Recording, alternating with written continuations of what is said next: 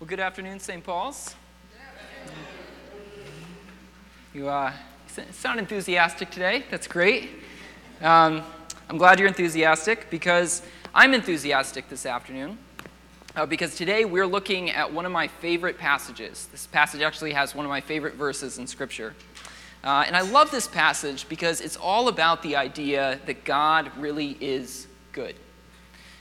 Those of us who have been part of the Christian culture for a while now have probably at some point heard an exchange that goes like this: God is good all the time. God is good, yes. And that little saying, I think, is the essence of what James is saying here. God is good all the time. So do you believe that? That God is truly good?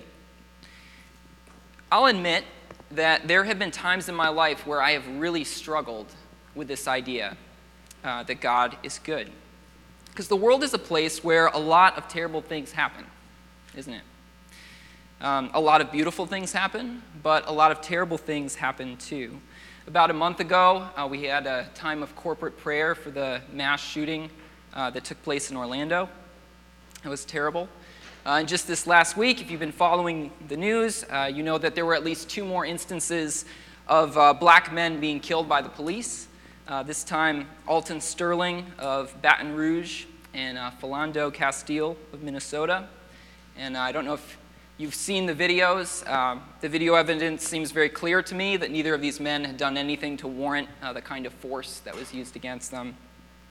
And of course, then there was the other incident not long after of some police being shot by snipers, a sniper, just terrible, terrible stuff. And alongside those tragedies, I think we can be confident that there were many other less publicized incidents of violence and assault and injustice over this last week, because these things happen every single day. So, how is it that we can say God is good all the time? God is good.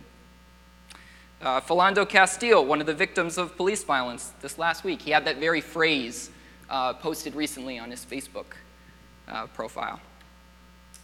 Can we really say that, honestly?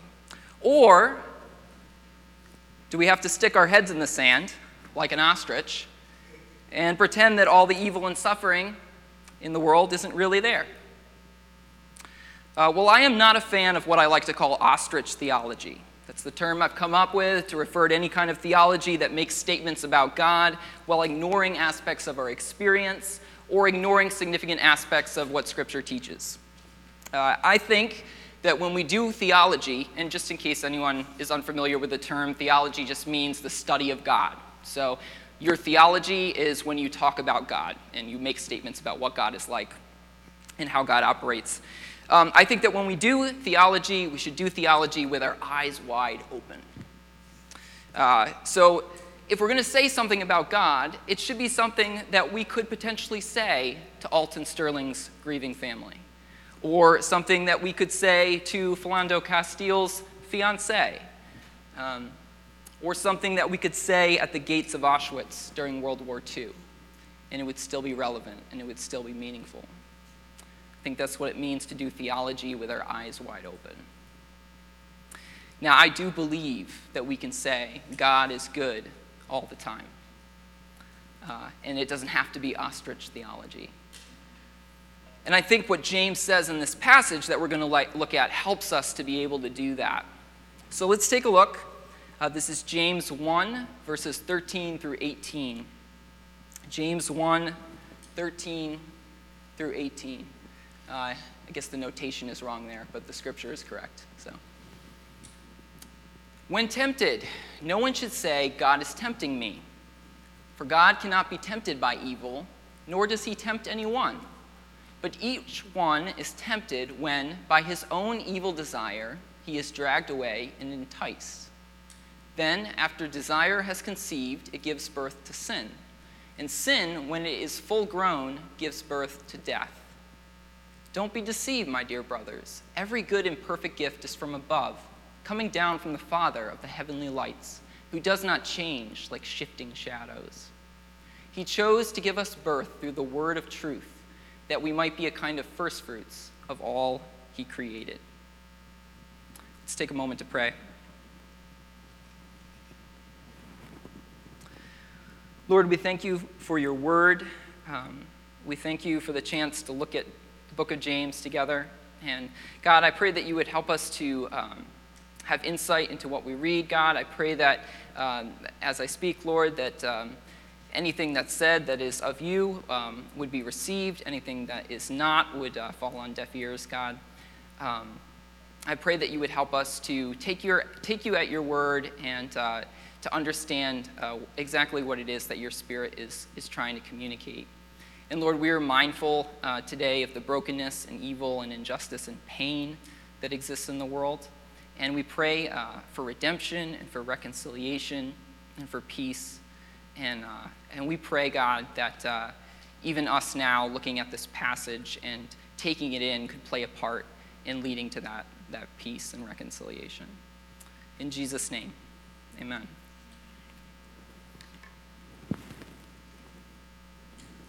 So if you remember from the last couple weeks, James has been talking about how to face trials. And what he does in this passage is that he shifts into talking about the subject of temptation. Temptation, simple definition, it's the desire to do something that we should not do. And the subject of temptation is very relevant to what James has been talking about, because temptation is a form of trial. When we're tempted to do something that we know we shouldn't do, the process that we go through of overcoming that temptation is a form of trial. It's a challenge that we're called to endure, and hopefully it's a challenge that in the end leads us to develop perseverance. That's what James talked about in the passage we looked at 2 weeks ago. And that helps us to become more mature and complete people. Temptation is usually an aspect of every trial. For example, if you're going through the trial of not having enough money, you might be tempted to steal or to sell drugs in order to get money. If you're going through the trial of a life-threatening illness, you might be tempted to get really angry at God or reject your faith out of spite, out of anger. So temptation and trial tend to go hand in hand, because every trial challenges us to grow in character. But every time we're challenged to grow in character, at the same time there is a temptation to take a shortcut. So temptation itself is a type of trial, and it's also an aspect of just about every trial that we go through. And what James wants us to remember as we're in the midst of this trial of temptation is that God is not the one who tempts us. God is not the one who tempts us. Now, so for some of us, I suspect that you might be hearing that right now and thinking, well, yeah, it sounds like such a no-brainer. You know, why even bother to say that? You might be thinking, well, of course God doesn't tempt us. If he did, he'd be trying to get us to do what he tells us not to do. It doesn't make any sense. That sounds like God would have multiple personality disorder if he was doing that. Why would he ever do anything like that? Why would anyone think that he would do anything like that? Well, I do think that whether we realize it or not, sometimes we suggest or imply that God does just this. And I can think of at least 2 reasons why we might claim that God tempts us to sin. The first reason is because it's a way of removing some of the blame for our sin. We human beings have a tendency to do what's called blame shifting. We're always looking for a way to downplay our responsibility. And that goes all the way back to Genesis, first book of the Bible. You might remember that in the story of Adam and Eve are placed in the Garden of Eden by God, and they have a multiple of good things that they can enjoy and do, but they're just given one restriction. They're told, don't eat from the tree of the knowledge of good and evil. And God never tempts them to eat from this tree, but a serpent comes along, and the serpent tempts them, right? And of course, they fall to the temptation. They end up partaking of the tree. And when God confronts Adam about this, Adam does textbook blame shifting. So God says, have you eaten from the tree that I commanded you not to eat from? The man said, the woman you put here with me, she gave me some fruit from the tree, and I ate it. So notice we've got the double blame shift there. First, he blames Eve, and then he also blames God. He blames Eve because she gave him the fruit, and God because he gave him the woman. It was the woman that you put here with me. And just like with Adam, we have this same tendency to shift the blame for our own sin to those around us or even to God himself. Now, I don't think you hear many people today saying, God tempted me to steal that car, or God tempted me to cheat on my wife or lie on my taxes. But people will blame God for their sin in more subtle ways. I know I've heard people say things like, oh, I know I lost my temper there, but I'm just a fiery personality. That's just the way God made me. Or, yeah, I probably shouldn't have done that, but I'm just a very sexual person. Basically, there's a tendency to justify behavior that's sinful by saying, this is just who I am, which is a subtle way of pointing the finger at our Maker and saying, this is not my fault, this is your fault, because you made me this way. And what James is saying here is, no, you can't say that. You can't put the blame on God, because God is not tempted by evil, and God does not tempt anyone to do evil. He's not like that. So that's the first reason that we might claim that God tempts us to sin. A second reason that I can think of is that we're overly concerned with protecting the idea of God's power. Overly concerned with protecting the idea of God's power. All right, what in the world do I mean here? Let me explain. As Christians, we affirm the idea that God is powerful, right? Scripture presents us with a powerful, almighty God. There's no doubt about that. Another way of putting it is that God is sovereign. Now, I have noticed that there are some within the body of Christ that seem to think that the most important quality of God to acknowledge and proclaim is that God is powerful. God is sovereign. But the difficulty that we face when we're making that affirmation that we can't deny, we don't want to stick our heads in the sand, the difficulty that we encounter is that the world is filled with a lot of evil and sin, right? So that leads us to the question, if God is sovereign, if he's all-powerful, why is there so much evil and sin in the world? If God is completely in control, why isn't everything perfect?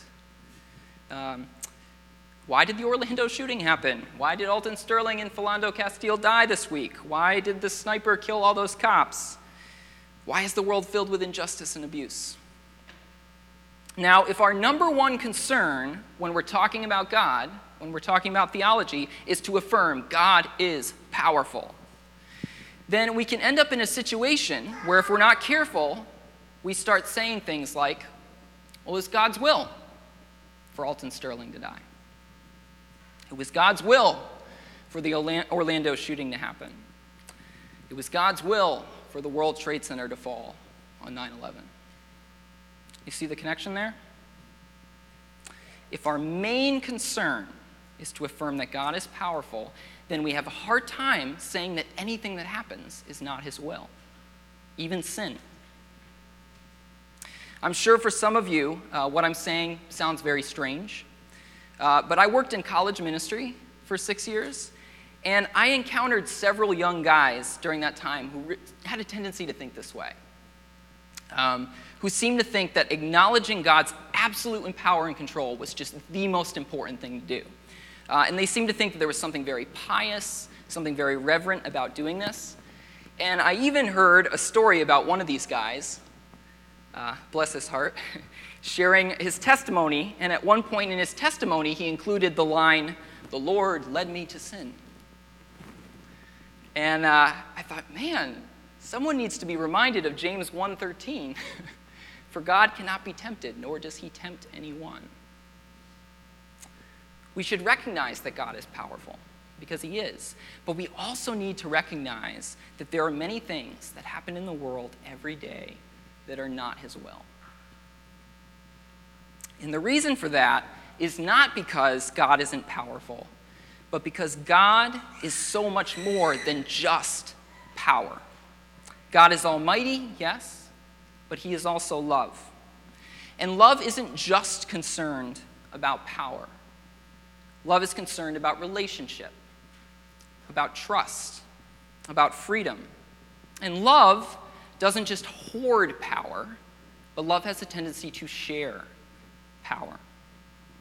And I believe that if we look at the story of Scripture as a whole, we see a God who chooses to share his power with his creation. God is powerful, absolutely. He is more powerful than anything else. Everything in creation is wholly dependent on him for existence and for sustenance. But when God created the world, he chose to give us fragile human beings, power. He also chose to give angels power, significant power. And that power has the potential to be abused. And it has been abused. It is abused. And that's why we live in a world where sin exists. That's why we live in a world of violence and injustice. But what James wants us to know is that God is not to blame. Sin is real, but God's hands are clean. He does not will us to sin. He does not tempt us to sin. God is good. Now you might say, okay, well, hold on here. How do we maintain that God really is sovereign if we think this way? That's important. Well, theologians have wrestled with this question. People much smarter than I have struggled with it. So I'm going to say something here. I'm not saying, thus saith the Lord, but maybe this will help you. This helps me. The word sovereign, when we talk about it in relationship to God, has gained this connotation of complete and absolute exacting control over everything. But sovereignty, that word traditionally hasn't meant that. It's a political term. It's a term used to refer to a king. And now a king doesn't usually control absolutely everything in a kingdom. What a king does is he establishes laws and boundaries in a kingdom. He establishes limits, and he enforces them, right? He puts parameters on what the subjects in the kingdom can do. And I would like to suggest that we need to think of God's sovereignty a little bit more like that. Just as in an earthly kingdom, there are things that could happen that would break the king's heart, so also with God in his creation, there are things that happen that break his heart. That doesn't mean he isn't sovereign. It just means that what God's sovereignty looks like might be a little different than we sometimes think. So all that to say, I just want to encourage us. Let's not emphasize God's power so much that we end up blaming him for all the sin in the world. I've seen that happen when people talk about God, and it concerns me a lot. It really does. Because one of the things that we're commanded not to do in Scripture is blaspheme God. And we tend to think of blasphemy as using Jesus' name as a curse word. And I do think that's blasphemy, but blasphemy, when you get down to the root of that word, what it actually refers to is slander. It's saying things or doing things that hurt God's reputation. Now, using the Lord's name as a swear word, that doesn't do anything good for God's reputation because it doesn't show him the reverence, the respect that he deserves. So that is a form of blasphemy. But I would argue that suggesting that God wills all of the sin and evil in the world is a much more severe form of blasphemy than saying his name when you stub your toe. I mean, honestly, what could be more harmful to God's reputation than suggesting that he's the author of sin? So just to say that every injustice, every assault, every murder is ultimately something he determined would happen. So we need to be very careful about making those kinds of claims about God. We believe that God can bring good out of every situation, right? That is our hope. That is what our faith is all about, that even when evil takes place, God can transform it. God can use it to make something glorious and beautiful. But the evil itself, God is not the author of that. God does not will that. So, as James reminds us, God doesn't tempt us to sin, and God is not tempted by evil. God is good. So if we're going to avoid blasphemy, we have to be faithful to proclaim that God is good. Saying that God is powerful isn't quite enough, right? Because power in itself isn't good or bad. Hitler had power, Stalin had power, Saddam Hussein had power, and God has power, but God is also good. And we have to proclaim both of those things. Otherwise, I'm afraid that we risk blaspheming God. And I think it's important when we talk about God's power to talk about Jesus. Because Jesus is supposed to be the fullest revelation for us of what God is like, what God's character is. Jesus is the incarnation of God. And what we learn from Jesus is, yeah, God is powerful, right? But our God is also a God of incredible humility and restraint. Because our God, the self-sufficient first cause and creator of everything, became a baby. And he suffered and died on a cross. So what power looks like from God's perspective is not just the ability to do absolutely everything by force. God is more than just power. God is also love.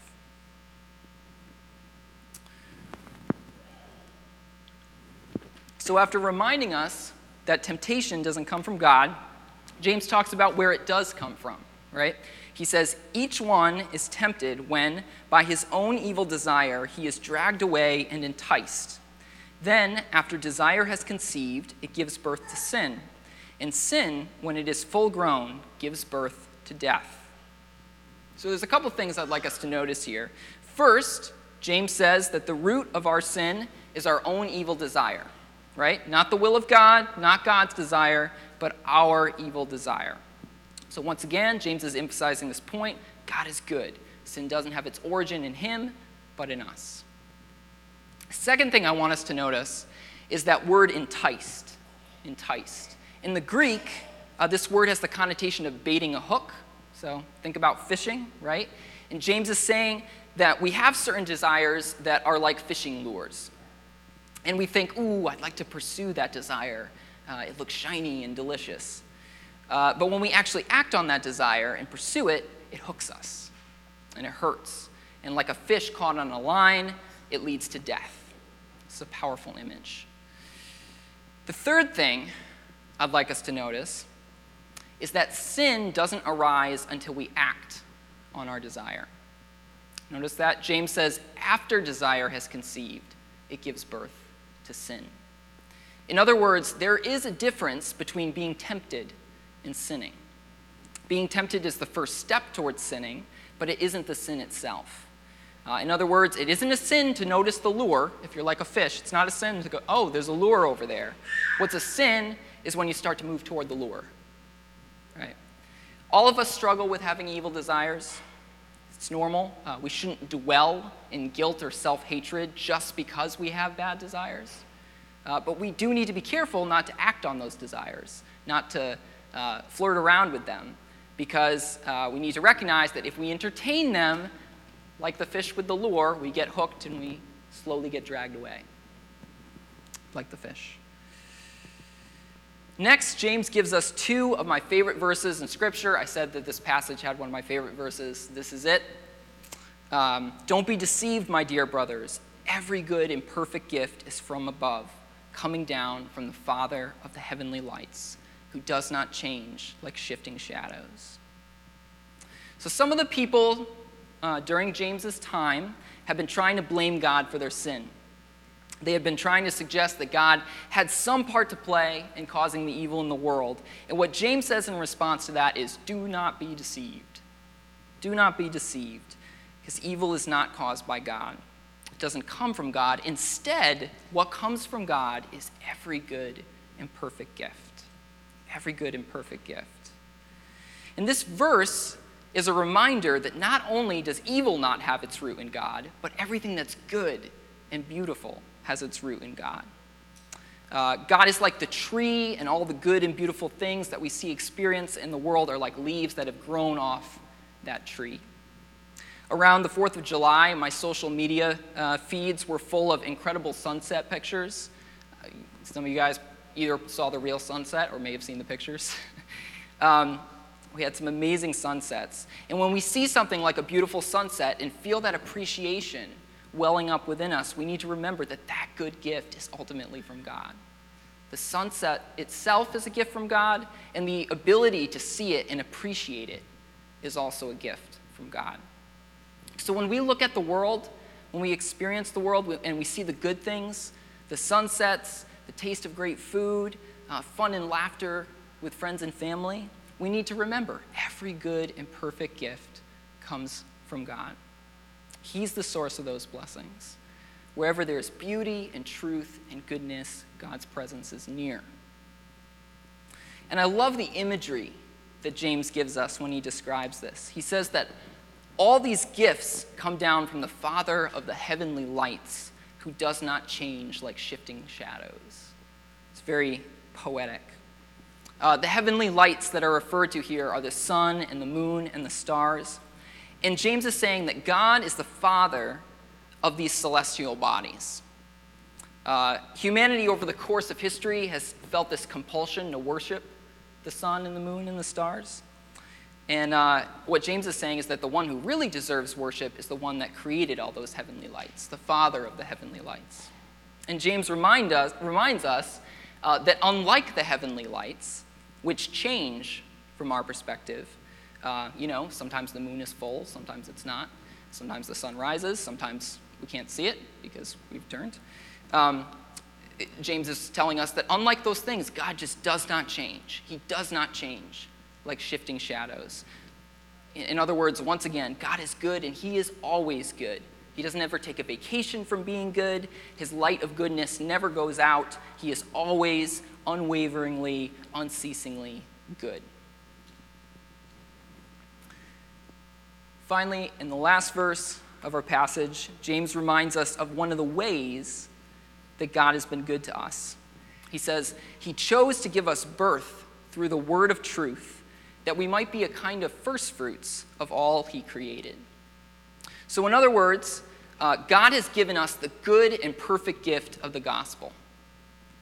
And the gospel message is essentially that even though our evil desires have at times led to sin, even though our sin is truly against God's will, there's not some game going on here where God's like, actually, I really do want you to sin. No, even though it truly is against God's will, our sin does not have to lead to death.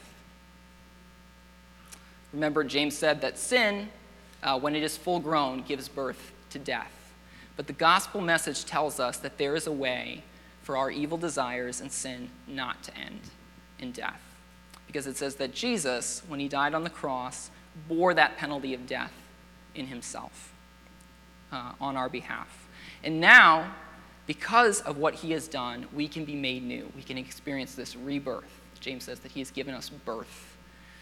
Our sin doesn't have to end in death, and we don't have to be ruled by our evil desires. In other words, God doesn't lead us to sin. Instead, he gives us this gift of a new birth where we can experience freedom from sin. So if there's one thing that I would like all of us to take away from this passage, it's this: God really is truly good. He really is. That old saying is true: God is good all the time, all the time. God is good.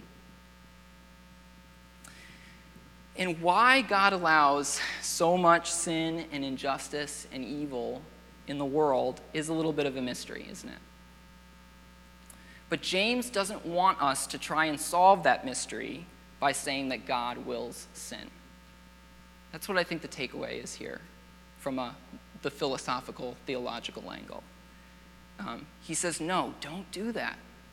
God is not the author of the sin. He is the author of every good and perfect gift.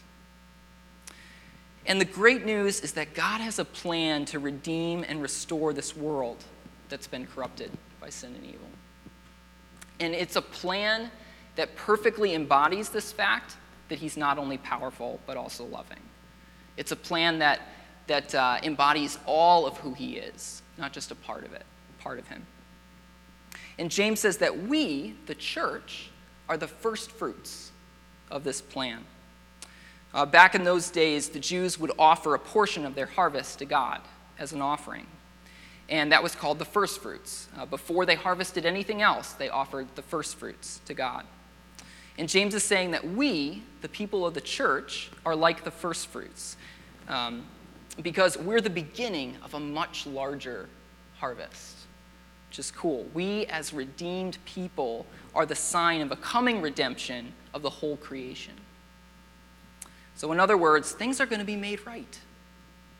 There will eventually be a world where Alton Sterlings will no longer be shot and killed, and where families will not have to mourn over the death of their loved ones.